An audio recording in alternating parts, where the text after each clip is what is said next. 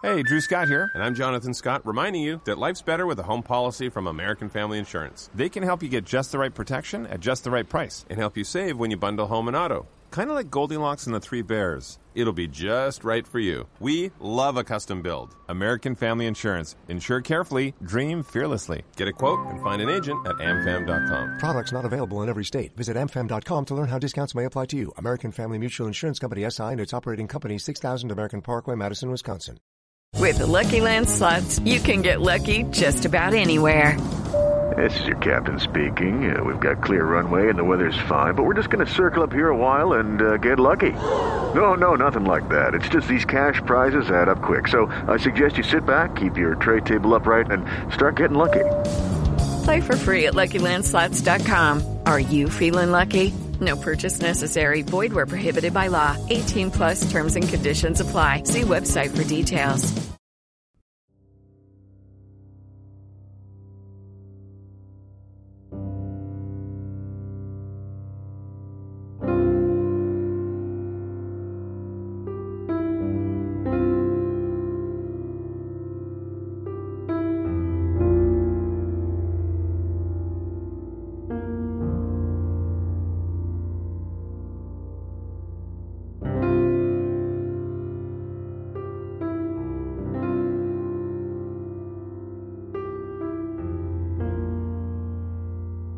On February 9th of 2004, 21-year-old UMass student Maura Murray drove from her dorm in Amherst, Massachusetts to the White Mountains of New Hampshire. At approximately 7:27 p.m., Maura spun out her 1996 Saturn on a hairpin turn on Route 112 in North Haverhill. There has never been a credible sighting of Maura since. Maura is 5 foot 7 inches tall. She weighs 120 pounds, and she has brown hair and hazel eyes. If you have any information regarding Maura's disappearance, please submit it to us, the Murray family through their Facebook page, or the New Hampshire State Police Cold Case Unit. This is Missing Maura Murray.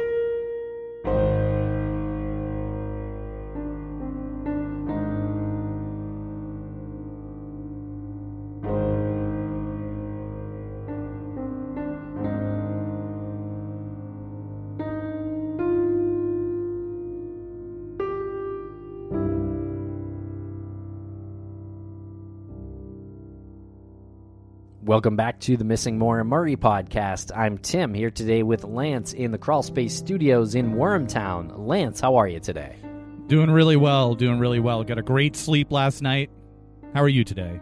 I'm doing well, too. And Lance, this episode that we're going to bring our fine audience today was recorded in the state of New Hampshire at the University of New Hampshire. We were asked to sort of give a guest lecture, or at least sit in on a forensic anthropology class and discuss the Maura Murray case. Yeah, it was a little bit intimidating at first, so we got the invitation from our friend Amy, who invited us to talk to her students, and at first I was thinking it was going to be like you see in the movies where those, multi-tiered rooms, and then there's the desk down at the bottom, and you basically need like binoculars to see the professor. So that's what was going on in my head when I was driving to Durham, New Hampshire. Beautiful town, by the way.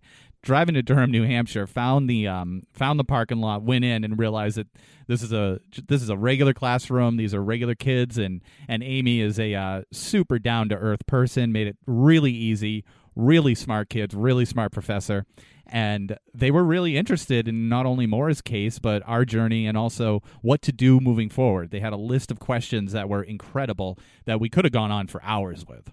Yeah, and each student is researching their own case, their own cold case, and trying to find some information on it and things like that. So I think it's a really interesting lesson, I guess, in a course. It's a forensic anthropology course taught by Amy Michael.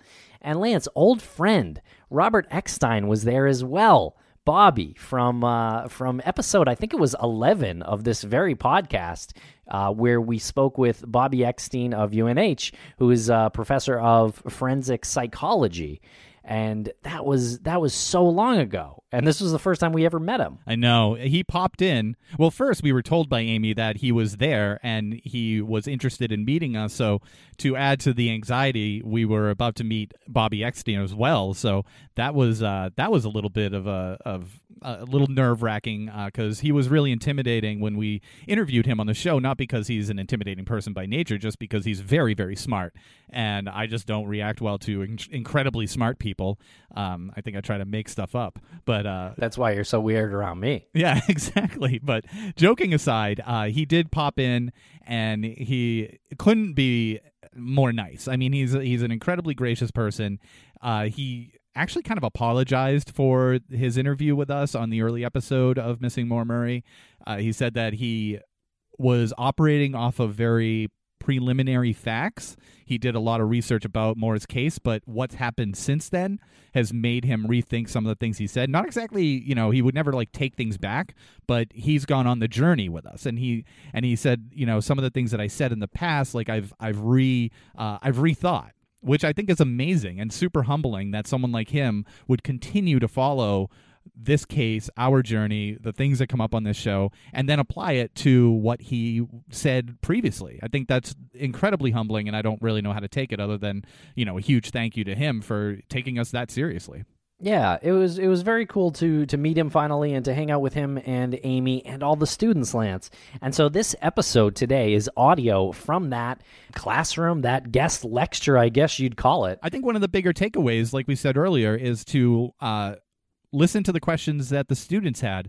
They were put up on the overhead projector, so the students didn't exactly ask them in real time. Amy had taken the questions and put them up there, and we answered them as part of our lecture or dialogue with them. Afterward, they came up and we had some conversations with them.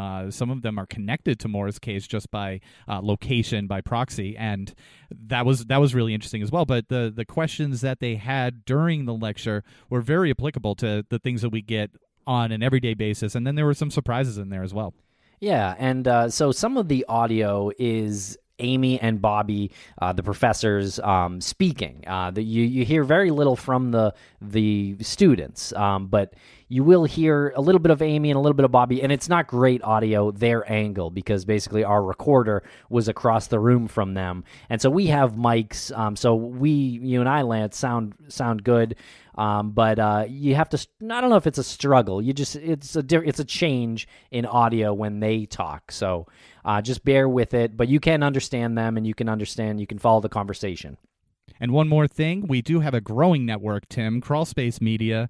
You can check out all of our shows, all of those who have joined the family at crawlspace-media.com. They're all fascinating shows. They run the gamut, and you will not be disappointed with any one of them. That is a Crawlspace guarantee. So check that out at crawlspace-media.com.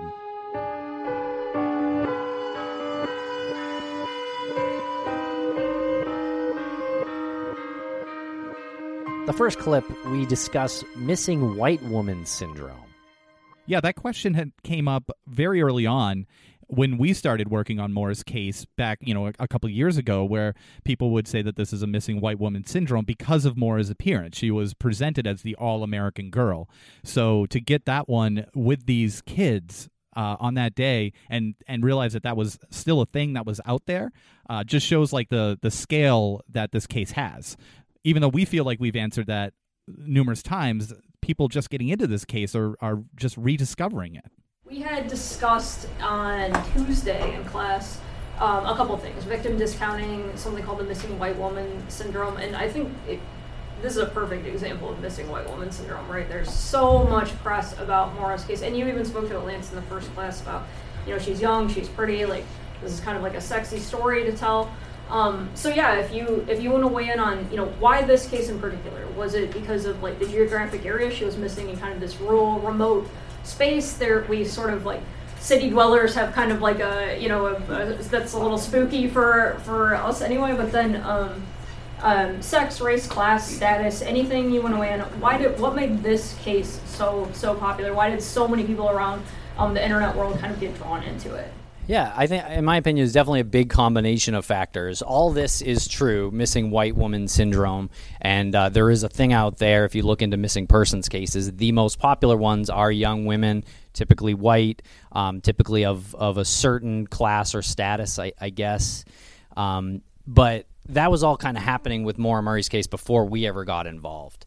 Now, I suppose, so we didn't really make the choice to move that forward, but that definitely happened because we were a part of it. And it happened because you see the picture of her here, and coming in here today, I think I saw like half a dozen or a dozen Maura Murrays as I came in here today, because it's the All-American Girl, and they set this up as the All-American Girl just to break it down, just to say that it's the All-American Girl, or so you thought. But she was an alcoholic, and she was promiscuous, and she was this and this. Alternatively, we have Brianna Maitland, who is just as an All-American Girl as Maura Murray, but she actually had a drug problem. And she was a few years younger, too. She was 17. Yeah, and she actually was from a bad neighborhood and had a group of people that were bad influences, but that's already there. You know, you don't have to dig, and it doesn't have to spoil the image of the All-American Girl. She's already been damaged. So that's why her case doesn't get as much coverage as Maura Murray's case, because people love learning the secrets. They love the dirty laundry, and you could take the All-American Girl from the All-American family, you know, the Irish family from South Shore, Massachusetts, and you have to make them into something they're not. I also think the circumstances of Maura's disappearance play a role, too, because she seemingly vanished out of nowhere, like into thin air. And there are cases like this. Just Google missing persons and you'll find ones like this. Brianna Maitland is, I would say, a little bit different because it seemed like she was kind of pulled from the car. So seems like an aggressive move the way her car was left. But Maura, by all accounts, got into a single car accident and was there by herself and vanished. There are other cases like, I don't know if you guys remember Molly Tibbetts from Iowa from, I think it was earlier this year. Oh, and that was very much like this case on the surface when it was like, oh, this woman from Iowa, the middle of Iowa or the middle of nowhere, basically. Or actually, I guess she was in a college town, but she had a boyfriend and she went running at 10. Well, that sounds weird. Who runs at 10 at night? Well, what about her boyfriend? Where was he? You know, he wasn't following her. And she goes missing and completely disappears off the face of the earth.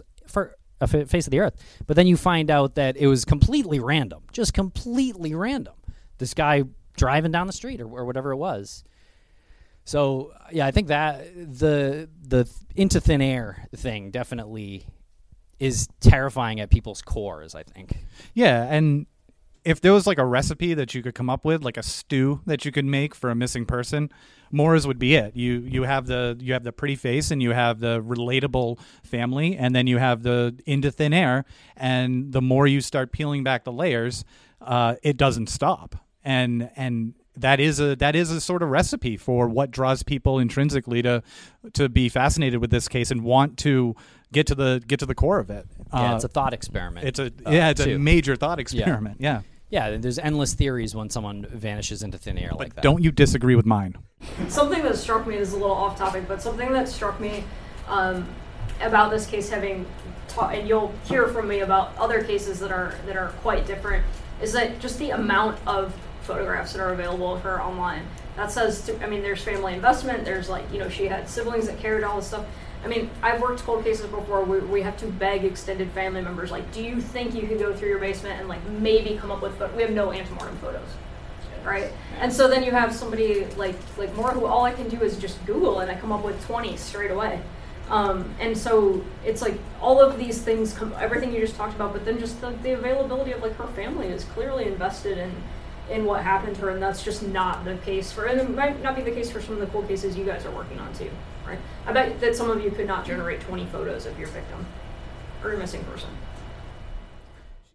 She actually had so many pictures, and there was so much out there that didn't have anything to back it up. She is gone, but she has this entire presence right now in the ether, right? There was a moment where I made an offhanded joke about maybe she didn't even exist in the first place. Maybe this is just a digital image that is some weird thought experiment that someone's doing as a prank. It wasn't a real thought, it was just a joke thought in my head, but it is so aggressive with how much is out there and how much you you don't have. What you're left with is nothing, but you have this presence that doesn't. It's like a ghost. Yeah. Well, and as has been written about before, being like the first case of the social media age, she's like right at that marker where people start to actually have this many digital photographs of them. Before 2004, you're like, maybe you would have a digital camera, but it was like a weird little thing that, you're taking like a crazy selfie. But for the most part, and you're not scanning your hard copy photos. And so like post to that, this is what we would expect from more missing persons cases recently, to have this much photographic evidence. I think the other thing too, and so many other people have said this, that I really can't think of too many. I can maybe think of one or two like comp cases where the person, where this happened, and it happened in such an interesting way, but it happened so far from their home in a way where there's this entire mystery of what she was doing there in the first place. Yeah. So I think as everything you all said is accurate, I think if this occurred 5 miles from the UMass campus, I think it would be half as interesting to the average person who follows these types of cases. It's and I think the way the case has shifted over the last couple of years, like what you were saying, the different theories, and now I think it seems like there's a little bit more of a consensus that the foul play might have been involved. We're still, there haven't really been advancements in the theory of what she was doing there. Yeah, that's accurate. What brought her to that? And I think that element to it definitely adds, just purely from a human interest vantage point, it adds such a big piece to this case. Yeah, I think we have to detach ourselves from where we're at today, where everybody knows where everybody is all the time. And even though it's 2004, it's still, that's 15 years ago. So much has happened in 15 years with just everything that can locate us, from GPS on our phone to just like checking in on Facebook or whatever.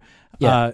With her, like, it makes sense. She needed to get away. She wanted to take a trip, and she got in her car and had a couple of options. She had a couple of possibilities, and she wasn't like checking in. She just needed to get away. Yeah, but I think to your point, Bobby, it doesn't really help the sort of horror movie trope that is the beginning of this story. Is she goes somewhere else out of her comfort zone, and something bad happens. And there's like 90% of the horror movies out there start like that. And in this next clip, we're talking about speculations and things about the case and how to sort of train yourself to not get carried away.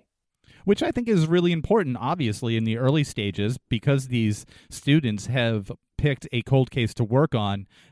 They have to understand, as a civilian, as a non-law enforcement official, how to approach that without getting, I guess, emotionally attached to it. First one is, how does one effectively look into this case without either focusing too much on the odd and conspiratorial details or completely ignoring them altogether? Which I think is a really good question for this one in particular. It is really tough because there are a lot of minute details in this case that you can just create your own theory on, and people have. We've seen it over and over. Yeah, and it's really just sort of your own technique. If you focus too much on an odd or conspiratorial detail, you will get caught up in some rabbit holes. Allow yourself to go down them a little bit, and then allow yourself to dismiss them, but maybe not entirely dismiss them. Keep them on your radar, but just like don't train yourself to be too like closed off on certain theories that or details that don't strike your particular interest. If it doesn't fit your theory, that's the name of the game. Yeah, try not to create a theory if you can. That is really hard, and I think some people might disagree with that because some people, I think that is their tactic to kind of come up with a theory and then chase that. But in this case, I think it's best to really try to take that 30,000-foot approach if you can. Like, look at the circumstances of her disappearance. She was under an immense amount of stress. She drove 3 hours to a rural area. She didn't know anyone. Her phone was out of service. She got into an accident. She hit her head on the windshield. I think me and Lance may have a debate on that, but she might not have been thinking clearly when she got out of her car and maybe accepted a ride from someone or accepted help from someone she shouldn't have, or under different circumstances wouldn't have. I think that kind of goes into the second point here, how some inconsequential details or red herrings seen as major issues, and how can it be avoided? Again, just assess like the entire scenario. And an example of this is the rag in the tailpipe. We know that there was a rag in the tailpipe, and it is a productive exercise to consider why she would put the rag in the tailpipe. Was it a calling card from her, to tell people that she was okay but she had left, or was she actually doing what her dad told her? A lot of the details in this case. Sorry to interrupt. You jumped to she put the rag in her tailpipe. A lot of people get hung up on someone else put it there and followed her until her car crashed. Yeah. Okay. Yeah. But what we know to be a fact is that Fred told her to do that, to put the rag in her tailpipe when she was driving that car that was apparently smoking a little bit, had blown a gasket, and she was driving from school to clinicals, and so he did it to hide, or he told her to do that to hide the exhaust so she wouldn't get pulled over. Now, I would say it's too coincidental to say that someone else just put that in her tailpipe after she had gotten that advice. So you have that, and you can explore all sorts of, reasons why this rag was in the tailpipe. We have another theory out there that there was no footprints in the snow because she climbed a tree and went branch to branch to avoid putting footprints in the snow. This is an actual thing that was suggested to us.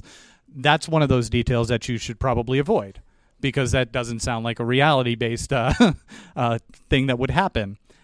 Given her situation. So yes, you sort of have to use your own judgment given what's presented to you. However, that's an interesting point though, because the theory actually does work. If you want to run with that, you really can. You could say she climbed a tree and climbed it all the way out of the area and got a ride somewhere else or something. Like, it actually kind of makes sense. That's why it's a hard one. That's why, and it's memorable too.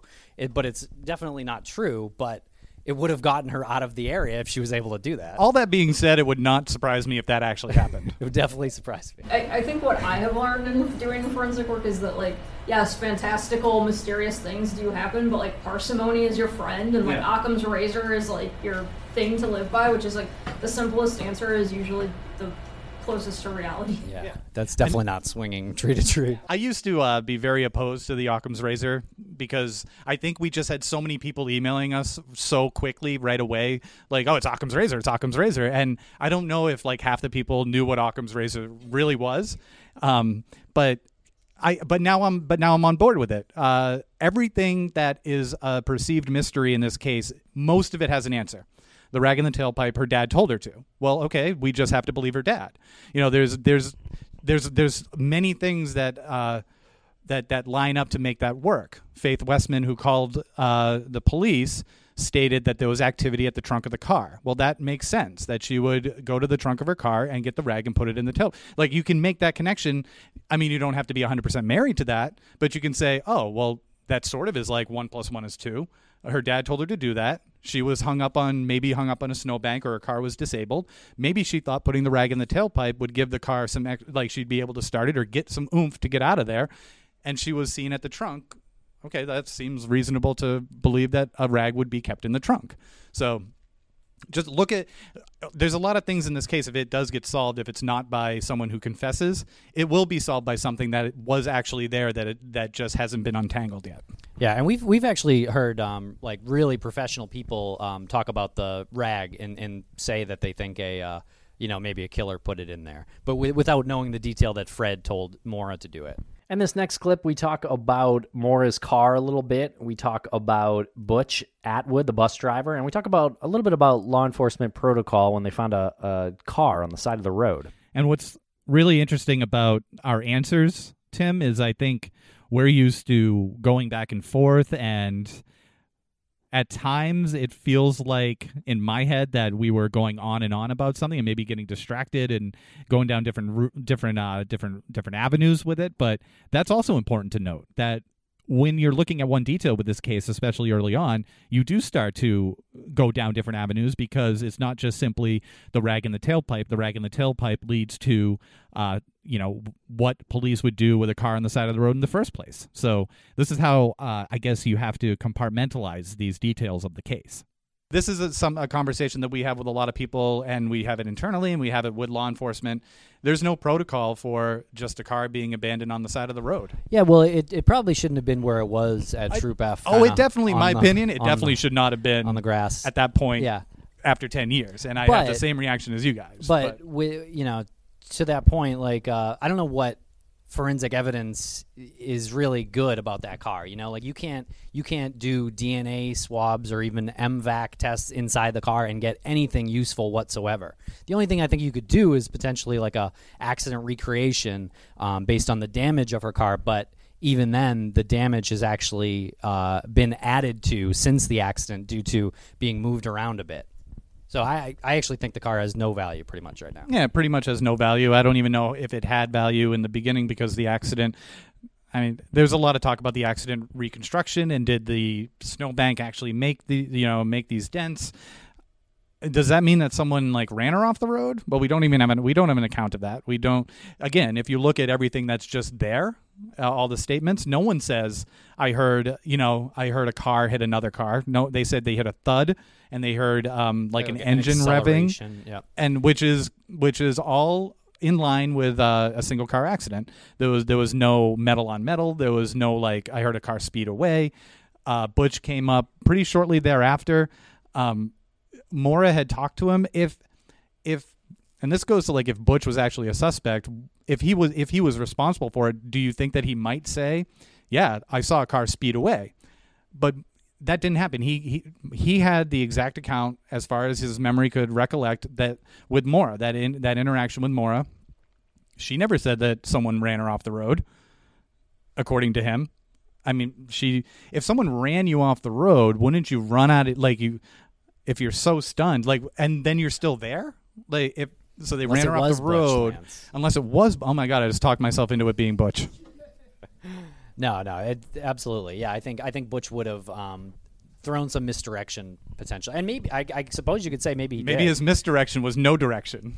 Yeah, I mean, I think one thing we learned early on is that typically not in all cases, but typically the people who call the police are not guilty of what they're calling the police about. It has happened, but it's not typical. And then he was also living with his common law wife and her mom, or his mom, I think, at the time of Mora's disappearance. So then if you really do think Butch did it, he would be lying about it. He would have had to have taken Mora in the blink of an eye without anyone seeing her. At least if they did see, they're too afraid of him to come forward. He takes her and does something with her without his mom and his common law wife finding out.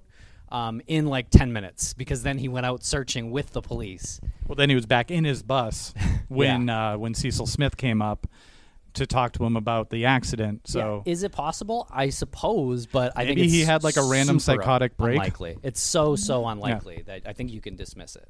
And here's a great question by a student about false information and how that could be damaging to the case.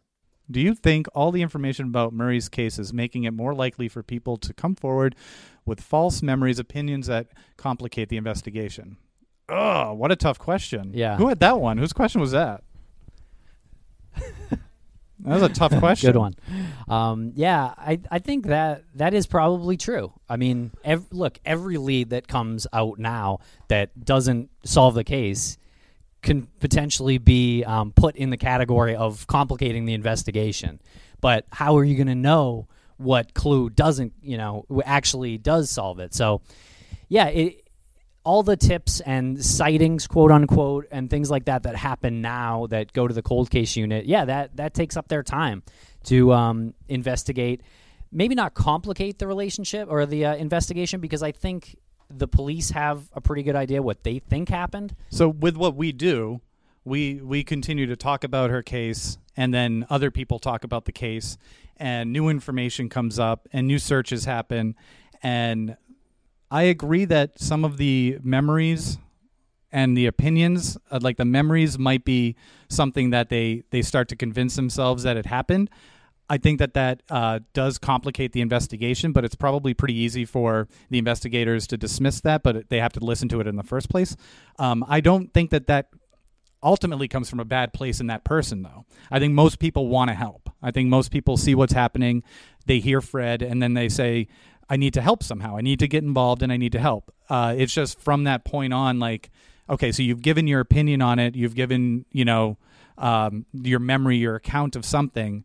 Then you just have to separate yourself after that. And I think the real complication comes when people can't separate themselves. Well, also, we've heard sightings or potentially false memory or opinions like a woman in Florida was pumping gas and she looked like Maura. And, we got that email and the cold case unit got that email. Well, there's nothing anyone can do about that.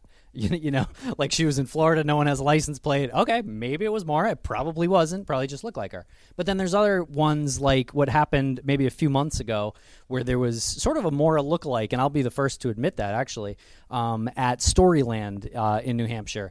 And someone took some pictures and posted that on Facebook. And it does kind of look like an older Maura, but that one, I would say, at least is a little more actionable because you can send those pictures to the police. You can say what day they were taken on, and they can potentially find out who that was and prove that it wasn't Maura or was Maura. If you want to find Maura and you can't let go of these attachments you have, you're going to be looking for Maura from 2004, and you're going to see her everywhere. We'll be right back after a quick word from our sponsor. Thanks to our sponsors, and now we're back to the program. And here we're talking about Rick's house and the A-frame. They flashed up a couple of photographs on the projector, and they were very well aware of the work we had done up on those two properties last year and wanted to hear more about it. The bottom house there was owned by a guy named Rick, who was not living in the house at the time. It was something he was building at the time Maura went missing, and I think it was sort of like an excavated hole, if I'm not mistaken. Maybe there's some weird conjecture with that. Some say that there was a bit of concrete already there for the foundation, and some say that there was it was being excavated. Right. So yeah, a little bit of conjecture there based on neighbor reports, but so he was living in a trailer on the property, eerily, I would say, 100 feet from where the search dogs lost Maura's trace. Doesn't mean he did anything, but he lived right there. So he's one of the main persons that we had focused on in this investigation. And there have been countless rumors about him. And we know that the police took him seriously to a great extent, actually, in their investigation. And so we decided to bring GPR, ground penetrating radar, our friends Ed and Graham, to New Hampshire. So they did the GPR over the lawn because I think there was some rumor that this guy buried her on his property right there. And we also brought cadaver dogs in who would have been able to smell that if that were true. So that came up false, it's not Maura, not anyone there. Same thing with the ground penetrating radar. Nothing there except for a bunch of boulders, sort of exactly where we were told there could have been a body or something. Yeah, so he ran that ground penetrating radar. There was the X-ray of the ground. There was some anomalies there, and we went up there a few months later or a few weeks later, and to do the digging because the family who lives there now allowed us to do that, and found the boulders. That was a little random, a little odd, but nothing that was suspicious, highly suspicious. And Graham actually said you couldn't make this ground look more normal. So yeah, there was their professional opinion, and they had had a lot of schooling in how to tell if ground had been disturbed or not, and so it hadn't been disturbed in 15 years. I will say though that the cadaver dogs did not hit on anything on the property, but our buddy Deb, who handles the cadaver dogs, said that there was a reaction on the side of the house. She said that it could have been trace smells of something, might be the septic or something. But she said if we were to ever go back there and do some digging, we should probably focus on the side of the house that's closest to the forest, closest to the woods. Yeah, that you can't see here. And I'm not saying that there's something there, but it's probably all part of not. this citizen detecting. We did this with the blessing of the police. They said, do what you got to do. The family said, go for it. The family who lived there. They even allowed us to do a handheld GPR on their kitchen floor because they thought they heard something hollow. They dropped something, thought that it sounded hollow. And we basically said, their kitchen floor was one giant tile too. So it wasn't like you just pull up a tile and do a quick core. And there's no basement too. So there's no basement. Yeah, it should just be cement under that floor. Yeah. But that was normal. Thankfully, we didn't have to make the decision to pull up their kitchen floor. But we told them that too. We said, if we find something, you realize what's going to happen. Like, we're going to have to make a decision whether we saw a chunk of your floor out of here. And I don't know if they actually answered. I think they were just kind of waiting to see what happened. Yeah. But there was rumors that something was by the base of the front porch there. There was a slab of concrete that was probably 3 feet by 2.5 feet that was acting as the platform, the bottom step of the stair to go up to the porch. Yeah, and it was based on a rumor. Someone said that Rick was supposed to be out of town a certain weekend, and they had come by or something and saw him pouring cement there. So it's like, oh my God, well, he wasn't out of town. So that's how easily something can get from absolutely nothing to 15 years later, you're digging up, crowbarring concrete up. It's heavy, by the way, but it was worth it, And that was reinforced with actually like steel, that slab. So I think Rick did that himself. Yeah.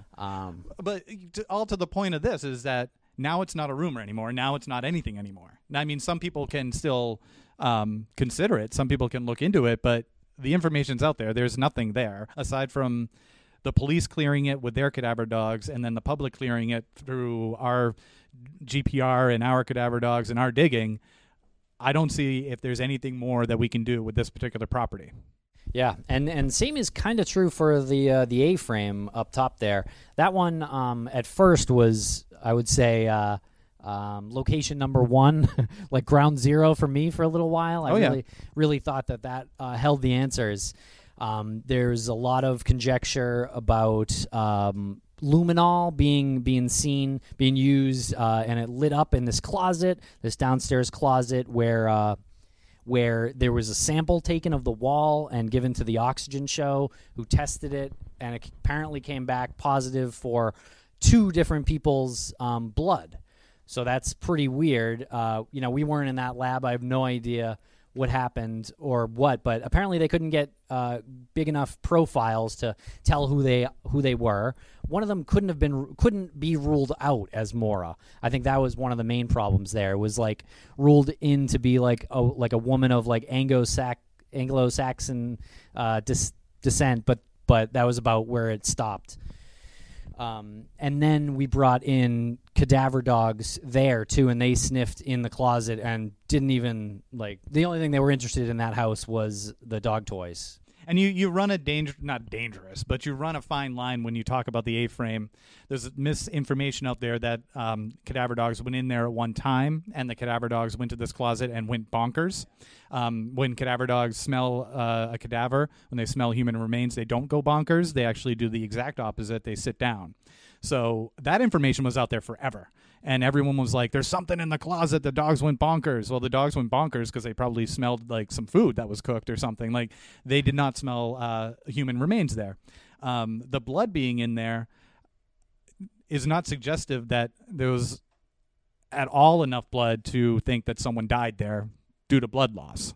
The luminol lit up, yes, and there was blood found, yes, but those are 2 separate things. Luminol can light up not just with blood. It can light up with bleach. Yeah.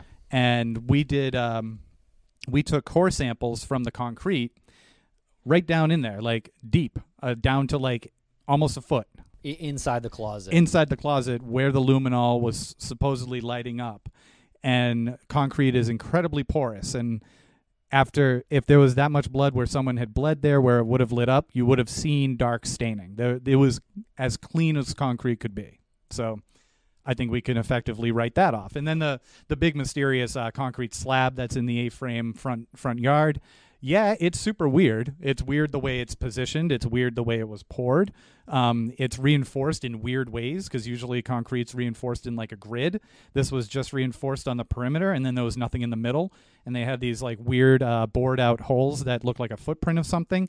And while it's weird, it's still more suggestive that someone had maybe a hunting tower on that property in New Hampshire, or a fire tower, or maybe a swing set.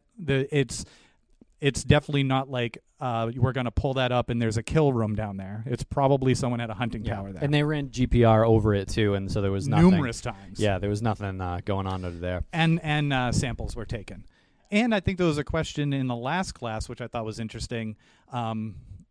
What do you do after you, like as a citizen, what do you do after you go into someone's house and you just start drilling into their floor and you take all this stuff out? What you have to do is just always plan for the other part of the thing. We had GB Geotechnics, amazing people. They did the sample extraction, and then they refilled it, and it looks better than it did before. So if you're ever in the situation where you got to do that, make sure you have the back end of it where you're going to leave it looking better than it did before. And I just to answer the questions there, was the person who owned the house ever questioned, and why did they not let the police search the property? The second one is unanswerable, I guess. Because we don't really know why he didn't let the police search his property, but he was apparently very angry about it. Did not want the police on his property, and yes, he was questioned. His some people very close to him were questioned as well. Actually, the house was searched by police the day he sold it. You're talking about I'm talking about the bottom one, yeah. Yep. And Rick, the trailer that he owned and lived in at the time of Maura's disappearance was pulled over and searched as soon as it was sold and towed off of his property. So I think that gives you a pretty good indication where the police's heads were at with that particular suspect. Yeah, the current owners of the house said the day that they signed on the house and moved in, that night they got a knock on the door from the police to go in there and search. So they were sort of perched there waiting.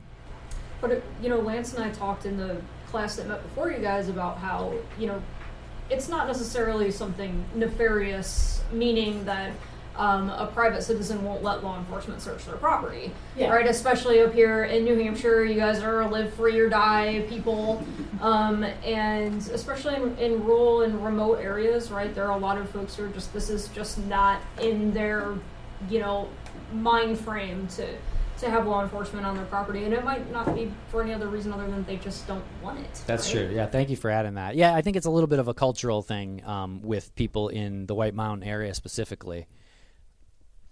And background checks. You go there for a reason. Yeah. And background checks for the neighbors. The bus driver, I believe, was clean. I don't think he had any. I think there was something where he lied about being a police officer at one point in his past where he wasn't, which is kind of lied about being a cop. I definitely have not. Should not lie about being a cop. But I think his background is pretty clean. There's been some other people. Actually, some of the people down the road definitely do. I would say that everybody who has a background, some sort of criminal background, has been followed up on in connection with Maura's case. I would feel very comfortable making that assumption. Well, and it seems like there's a finite pool of people, right? Because the area is not well populated. Anybody who has a criminal background has probably been interviewed about Maura's case. How about phone calls? So I got a few questions about phone calls, but this was the general kind of question from students. What is the connection, if any, between the phone card and the voicemail left on the boyfriend's phone? I never heard of anything about the phone card before. Is that a detail that pops up a lot in the? It's super weird. Yeah, it's really hard to make sense of it. And stop me if I'm incorrect on any of this. All of it. It gets kind of fuzzy sometimes. So the phone card is a card that's issued by the Red Cross, and Bill Rausch, her boyfriend at the time, was at Fort Sill in Oklahoma. So the Red Cross gives those calling cards to someone like Bill, yes, who will then distribute them to the cadets to call their family and friends. Yeah, so it comes from a pack of cards. And the call that we're talking about is the one that he received while he was going through security at the airport on his way back to New Hampshire to help search for Maura. He gets a call as he's going through security, and it's actually kind of heartbreaking when you look through that. You can see where he's calling and receiving calls, and it's Fred, Maura's roommate, Maura's friend, Fred, and then there's a period of maybe 15 minutes or something where it's obvious he's going through security, and then it's this call comes in, then voicemail, Fred. So you can just play out what happened. He got this voicemail, and then he's checking it and calling Fred. I don't think that he really has an answer other than, I guess it's what they told me it was, which was a bad connection from somebody at the Red Cross who was calling him because he had taken leave, and I guess it's the Red Cross's obligation to check up on their cadets when they take like bereavement leave or emergency leave. I think they even make travel plans for them or help them with it at times. Yeah. So I think that's what was happening when they called. He was apparently, Bill, that is, was apparently at the airport with his phone off, going through security when that phone call came through. So that's why there's no number. I don't think there's not like a missed call number. It was just a voicemail that he got that seemed pretty ominous to him.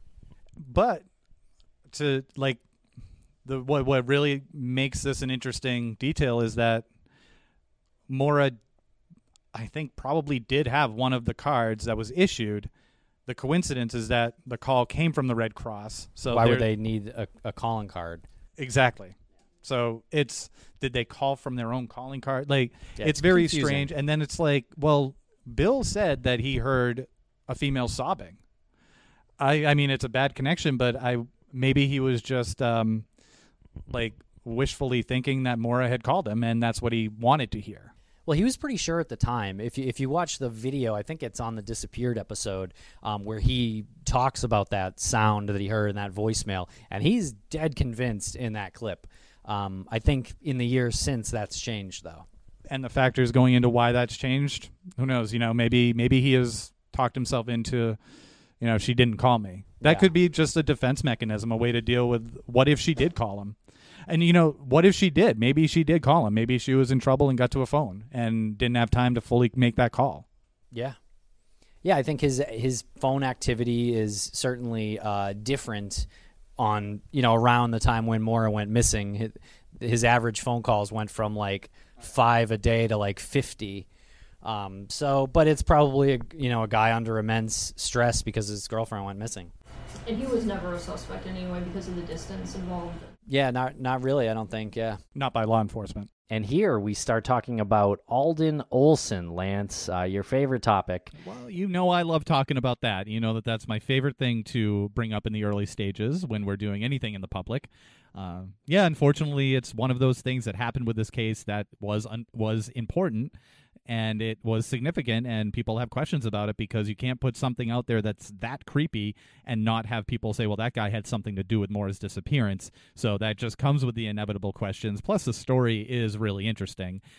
And even though I say in jest that I love doing it to make you think that I don't love doing it, I actually do love talking about this. Of course, the YouTube videos. If you want to, I don't know how you guys want to handle that. It seems like we could talk for 10 hours about this in particular. Lance gave kind of a good summary of who this guy is, and yes, he's been identified. You know his name, right? But if you could talk about maybe just recap that. Why did the police decide, or if why did the police decide that he wasn't a suspect, and anything about the other things that he posted, like the map and the face and all that. So apparently he was a suspect in Maura Murray's disappearance before this video came out, which was something we hadn't known the whole time. And so I think he made this video as a reaction to being a suspect, and I guess what he believes, he's taunting the police, the family, everyone out there. I don't know why the police decided he wasn't a suspect, but again, apparently that happened before this video was released. In the video that we watched together in class, I don't think that they mentioned the top photo, the map.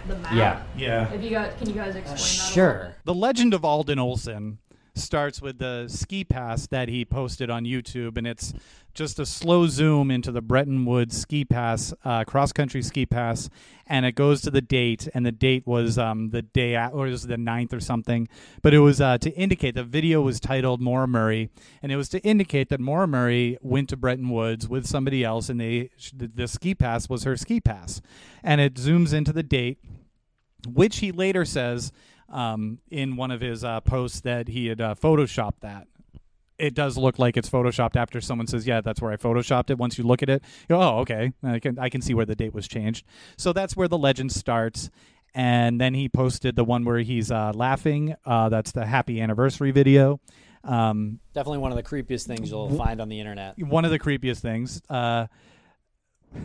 Like the demeanor, his laughing, his cackling, the background, the lighting. It's all the music. He Academy Award for set design there. Yeah. And then he went through this series of other videos that came out that completely consumed everybody, myself included, and I hate myself because of it. For like 3 months, it was like maybe twice a week, once a week, maybe once every 2 weeks, but you could guarantee that you'd find something from Alden, on a regular basis. Yeah, he still writes blogs, I think, now, which is really weird because his writing is actually kind of really good. Saying that before, I was like, if you want to see, I mean, his writing's good. His blog is Passing Through Town. Yeah, he's got a few now. Hemingway. But up here where the numbers are, that's actually you could actually like lay that on top of the Bretton Woods ski resort map. And so I think there's like 27 points or maybe more on that map. But 1, 5, 27, and 8 were the corners of that map. So he was apparently trying to tell people about Bretton Woods in some cryptic way that probably means absolutely nothing. And this clip, we discuss the Fish and Game searches, Todd Bogardus and Your boy. my boy, and some other searches done in the recent days after Maura went missing. And I think it kind of goes back to the Occam's razor point. I think a lot of people will say Occam's razor leads you to believe that she's in that immediate vicinity somewhere in those woods, right like in a mile range from where her car was found. There were a lot of searches done immediately in that area. Helicopters, infrared, Fish and Game. My boy Todd Bogardus, love him, has been on like hundreds of searches, and there's only 2 people I think he didn't find, and Maura was one of them. Yeah. So he's a real professional dude, and they did a few right after she went missing. So I personally don't believe she's right there in those woods. Yeah. I can see why some people think that is the most likely outcome, though. In the words of Rick Graves, who worked with the family, he was a citizen who worked with the family on the search. He had a long history of searching for downed aircraft. That was his hobby. He would travel around and locate airplanes that had crashed. And so he was familiar with, like, beating through woods. He said that the time that he spent with the family going up there every weekend, he said we beat the hell out of those woods. Yeah. And those woods are, I mean, there's some areas that are thin, but there are some areas that are incredibly dense. And they went in as deep as they could and to him find and Fred. nothing. Yeah, him and Fred, to find nothing, like not even an article of clothing, not even a cell phone. Like there was absolutely nothing. So yeah, and those are just those guys. Fred being Maura's dad, and Rick being a volunteer who had some history of searching for missing things. And so why were they not successful? I don't know. I mean, I guess they weren't. Either she's not there, or they weren't looking in the right place. Yeah, I think they were not successful. I think they were successful in determining that she is not there. They need to look somewhere else. They need to expand the search radius, and then they expand it, and she's not there. So they expand it again, and now I think they're not successful because I think somebody probably took her very far away and disposed of her body pretty effectively. But there are searches that happen. I think twice a year. There's a group of citizen detectives who call themselves Boots on the Ground who will meet up there and search. And I think it's like a group of maybe 30 people or something like that. And they are as organized as they can be. And so I think they hit a lot of areas, and they'll hit areas of rumor and things like that. I think a lot of why they go up there is being a citizen is important to note that I think part of them wants to find something, but I think a bigger part of them wants to show everybody in the area that this is not going away. They'll keep going in there, and they'll keep going into the woods because the person who probably did this is probably very familiar with that area, and someone knows that person because you don't just happen upon that area and happen to find this young woman and do something bad. Like that person, as far as all of the people that we've spoken to, experts, profilers, that person is either from that area or has a home there and is familiar with that area. So these boots on the ground searches go towards the pressure just to maintain on the people up there. They might know somebody who knows something. And how soon after the disappearance did the police search. I think that was like a few days. I want to say that was 3 days, and I think there was some snow that actually fell on Monday, the day she went missing, and there wasn't any snow after that before they searched. So in theory, they would have seen footprints running through the woods or through the snow if Maura had gone that way. I think large predators, scavengers, you can take that into account. I don't know. I'm pretty sure bears are still hibernating in February. I'm not trying to be like sarcastic about that, but people say like a hungry bear, maybe if you woke it up out of hibernation, it would do something. Usually bears in that area, they're not killer bears. They will probably walk away from you unless they're like starving coming out of hibernation, but it's still like the middle of winter. So you guys definitely have opportunistic scavengers in the woods up here, for sure. But she disappears with what, a cell phone, a backpack, some wallet, like some keys. stuff with her, right? So to never find that on top of never finding remains is like that's the totality of like nothing. You think you'd find something like meaningful. white snow, like people bleed? Yeah. I don't know a whole lot about the case, but I mean, as far as bears go, like you'd find remains if like they don't completely consume something. You know what I mean? Right. Yeah. You'd find remains. Yeah. You'd find bone. I mean, especially like that soon after. I could see if we went in there now for the first time, being like, oh, where is everything? Because a lot happens. But like a week in. And now they ask for some, I guess, personal speculation. They asked for our theories, and so we gave what we feel at this point.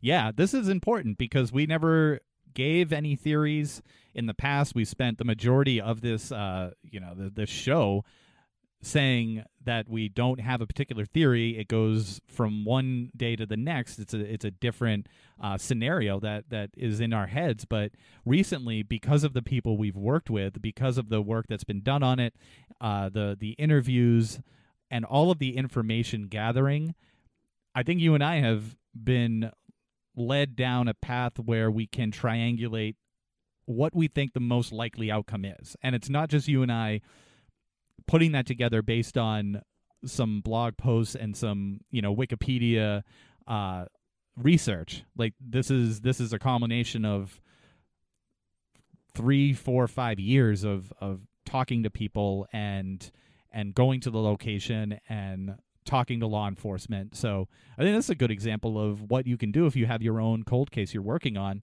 how to approach it, and then how to hone down your theory. We've talked about a lot of this. Cadaver dogs. Could somebody have picked her up after the crash? Maybe a good thing to end on is, if you want to, can you give us your kind of speculations on what you think happened? Sure. Your personal takes, and Yeah. do they differ? Yeah, I don't think they differ too much. But I mean, I think Tree to tree. I think she willingly got into a car after her crash. Yeah, and she was taken somewhere. Maybe just dropped off by a good Samaritan who never was familiar with the coverage and didn't know that he dropped her off and something happened to her there. But what I think is more likely is that she willingly got into a car of someone who did something bad to her. I will add to that, somebody who is from the area or knows the area really well, maybe has a vacation house or lodge, like goes there to ski or to hike in the summer, maybe to hunt. Yeah. But somebody who would be put there, which is a good 20 minutes off the highways. 15, 20, yeah. Yeah. In the winter, like I said, like in February, like that is a pretty like direct route from point A to point B if you're going to cross. But that time of night, Monday night in the winter, you know why you're there. You don't just happen to be there unless you're Maura. You don't just happen to be like, oh, I'm just on Route 112 up here. Yeah, right one other thing the police did was, I think the next Monday night at that same time, they set up a roadblock right there and stopped every single car that drove by, wrote their names down, where they were going and why. So to me, I think the person whose car Maura got in is probably on that list. Yeah, I would agree. So do you think it's opportunistic? That person is in that area? Okay, so it's not calculated in a way of like planned. It's just this was an opportunistic. That's my opinion. Yeah. And real quick anecdote. You just always learn when you look into this case. You learn just stuff about the way you think about it and the way you try to like put the pieces together. I kept thinking about Maura being abducted and then taken away and maybe like put in a closet or put in a basement or like tortured or something. And then we went up there for one of our searches, and I tell Tim the story all the time. He's probably sick of it. I hate it. We went up there for one of our searches, and we were staying at an Airbnb, and it was one of those like complexes where it was a bunch of like townhouses. And I took the trash out the next morning, and I drove down to where we dropped the trash off, and it was a giant trash compactor that's like this size from here to there. And I put the trash in, and there's the button that like crushes everything. And it warns you not to do that. And but I looked at it and it just hit me. I was thinking, if someone took Maura, killed her, cut her up, and put her in this trash compactor, no one would ever find her. Yeah, it's possible. I mean, I think to that point, I think if someone did do that and put Maura in a trash compactor, that person knew the area. If she was met with foul play, I think the person probably knows the area pretty well, probably put her in an area he knew someone wouldn't go or be traipsing through regularly, whether that's that person's property or somewhere else. I don't know. Point being, just keep your brain open to all of the possibilities, because someone did something successful. This is yeah, that's the point. Yeah, it's so successful. There's been no trace of anything. Not even a single credible sighting after.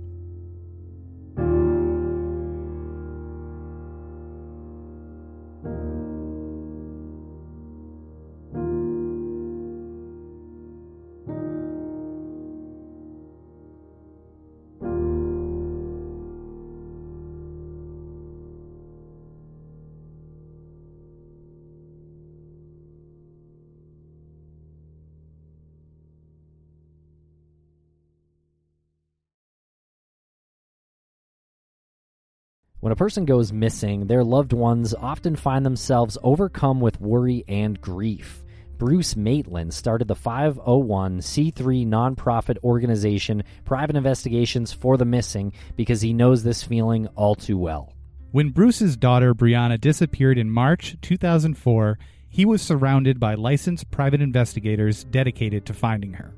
Now his mission is to provide dedicated private investigators at no cost to other families of the missing, desperate for answers but without the financial means. Private Investigations for the Missing needs your help. To read the mission statement, make a donation, and keep up with our blog, visit us at investigationsforthemissing.org and follow us at PI for the Missing on Twitter and Facebook and Investigations for the Missing on Instagram.